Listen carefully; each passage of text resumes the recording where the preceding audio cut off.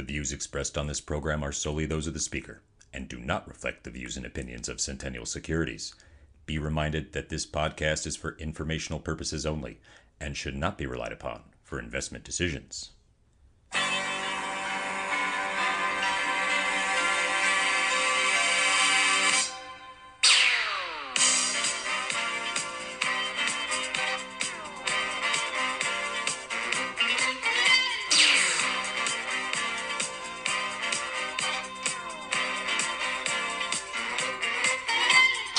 Happy Friday! Welcome to the Weekly Investment Podcast, where we discuss the week's must-know investment news and how it affects your money.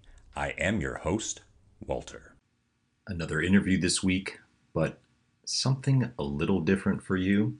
For the first time, we are going to turn the mic around, and somebody's going to interview me. Normally, we start off with an introduction about the guest.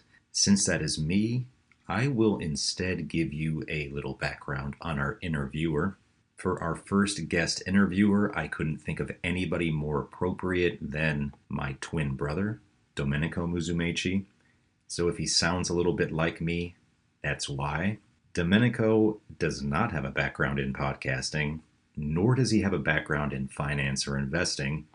He grows grapes and makes natural wine in Western Michigan with his lovely wife, Elise. Let's crack right into the interview. Thank you for being on the whip. Hey, Walter. Thanks for having me in. Thanks for joining us on the podcast. You're welcome. This is where I will turn the microphone around and give it up to you. Thank you, and happy Friday. Happy Friday to you. Now that we have that out of the way, Walter, tell us, why finance? I didn't always start off interested in finance. When I first started as an undergrad at the University of Illinois, I was actually an accounting major. They had one of the top accounting programs in the country, and I always had an interest in accounting. In fact, did a brief internship in high school with a small accountancy firm in the town that I grew up in. But I remember clearly the moment that I wanted to switch to finance, and that was I was going into a final exam my sophomore year. This was an accountancy 300 course at the moment where accountant coursework starts to get a little bit more difficult.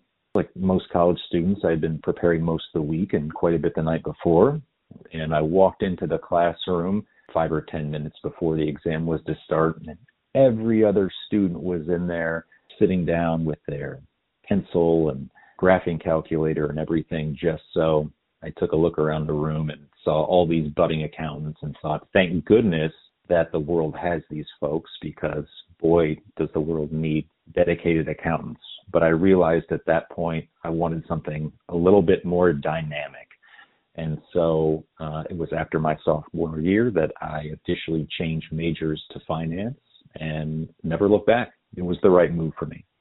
Now, why I wanted to become a financial advisor is a totally different story. I'll never forget it. I was in Chicago trading for a living during the Great Recession. Big swings in the market, huge opportunities to make money if you were a trader.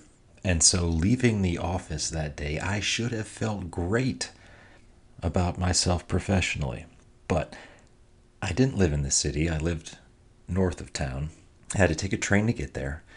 And I remember leaving the office and getting on a train and sharing the same train with the nurses, the teachers, the construction workers, everybody else in the world who was not micromanaging their risk on a daily basis. And they all had this 3,000-yard stare. They didn't know where their education savings plans were for their kids. They didn't know where their retirement was. There was a lot of fear and doubt on that train. And I knew at that moment that I needed to be managing money for others.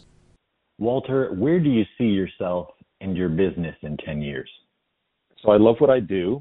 I love the individuals and the institutions that I serve. Clearly, the industry that I'm in, like many others, is changing.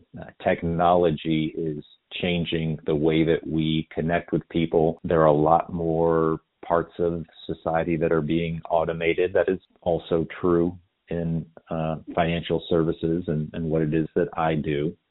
Some things that will remain the same, in my opinion, that service is important and there's a certain quality of service that I think only a human can provide.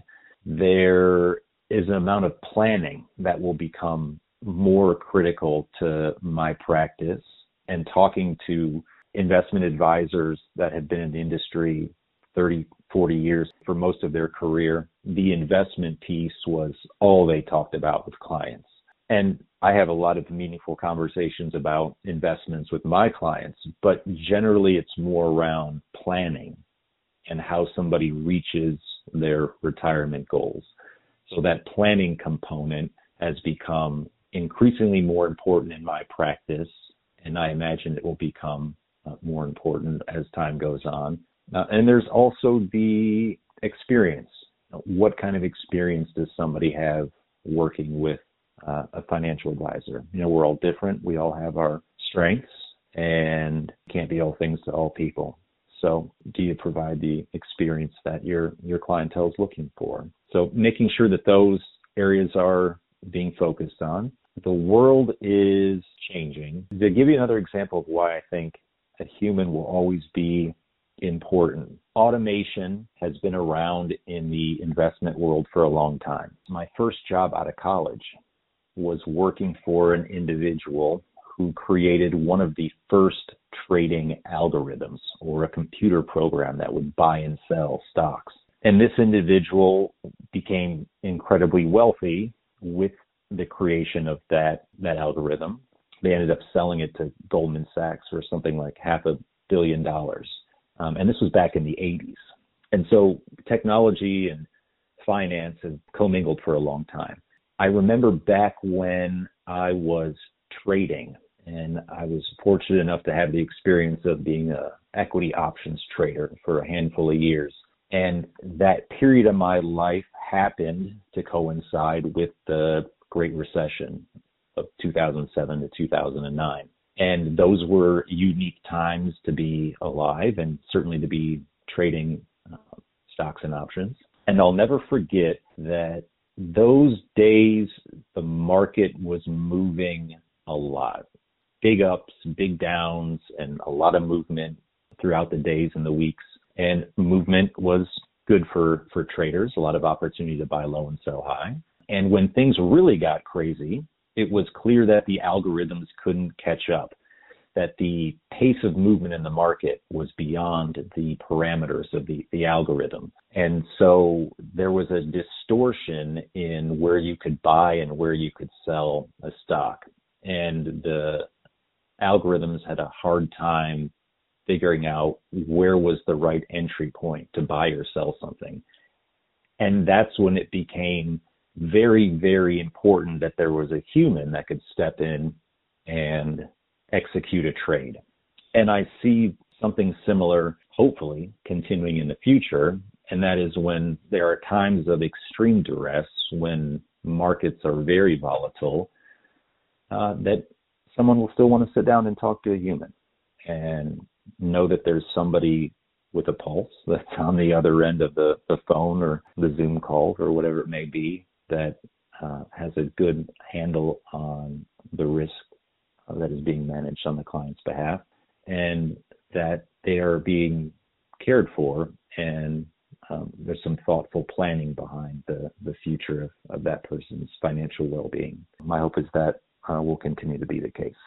Who is one person you have never met but would like to talk to about finance? That's an excellent question. There are so many people that I would want to talk to. Just one is really hard to pick. A part of me wants to say Warren Buffett, because he's the greatest investor of all time. Any little tidbit of knowledge you could glean from him, I think, would be worth its weight in gold. I think that the Federal Reserve Chairman, Jerome Powell, the economist Keynes would be an interesting one. He had a very progressive way of looking at the financial world. I don't know if even he could imagine where the economy has evolved to now. So while at the time, a lot of his publications and thoughts were groundbreaking and still continue to be a part of modern economic theory, just seeing how things have moved maybe more closely to what he had envisioned. And now that things have become closer in some ways to what he was theorizing at the time, whereas his theory is coming close to reality, how his theories would change. So maybe that last one, just because we're talking about somebody who is so fundamental to modern economic theory. How does your professional background help to shape your perspective on life? So I've been fortunate enough to have a diverse and varied, but also complementary background. I mentioned the work I did right out of undergrad. That was as an investment analyst. So I had a background in research and analysis. From there, I worked as an equity options trader, so managing risk. And I mentioned doing that during the Great Recession and during the flash crash. So some very unique times in modern financial history. From there, I did some work as a consultant, helping people to reach their business goals by helping out with some modeling and forecasting and planning and things like that. And then from there, worked in the wealth management department of a super regional bank. So building portfolios for individuals and families and institutions. And so that combination of professional experiences has been helpful because I've seen a lot of different areas of the financial world. How that helps my outlook on life, I almost think that the two go hand in hand. Someone that is used to research, very analytical and looking at the facts. Sometimes that's helpful in life. The trading part and the assessment of risk. So there's an assessment of risk all the time, whether you're crossing the street, driving your car, the values you're trying to instill in your children, what that risk-reward trade-off is, and when it's worth it to go for that extra bit of risk is helpful in life, far beyond what happens in the investment world. And so that's, certainly been helpful in building a philosophy on life. Being able to work with other people, that was the rewarding part of the consulting piece.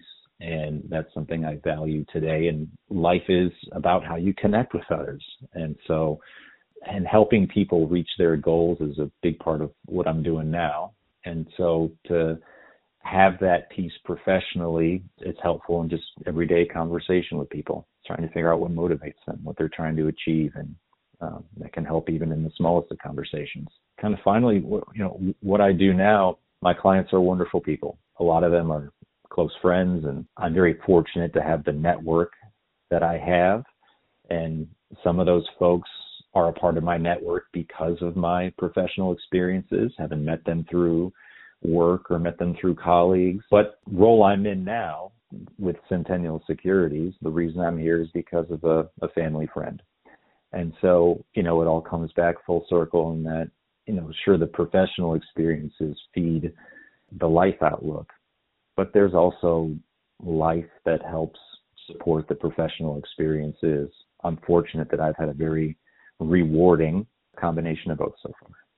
When you sit down with a new client for the first time, what is one question that you have never been asked, but you wish that client would ask you at that first meeting? That's a great question. So I'm somebody that asks a lot of questions as part of their job.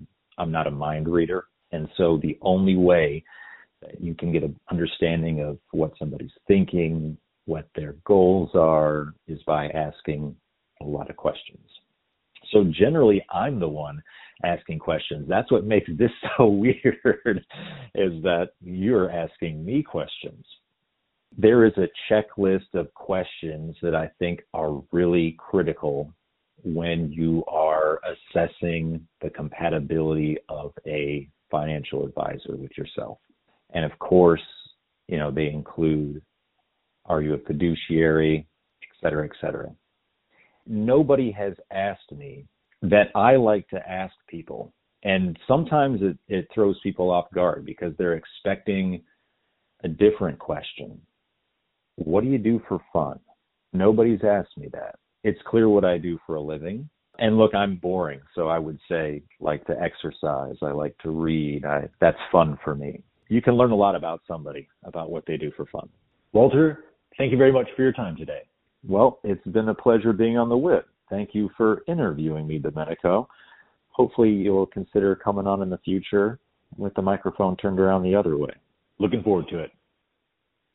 Big thank you to Domenico Musumeci for being the interviewer for this week.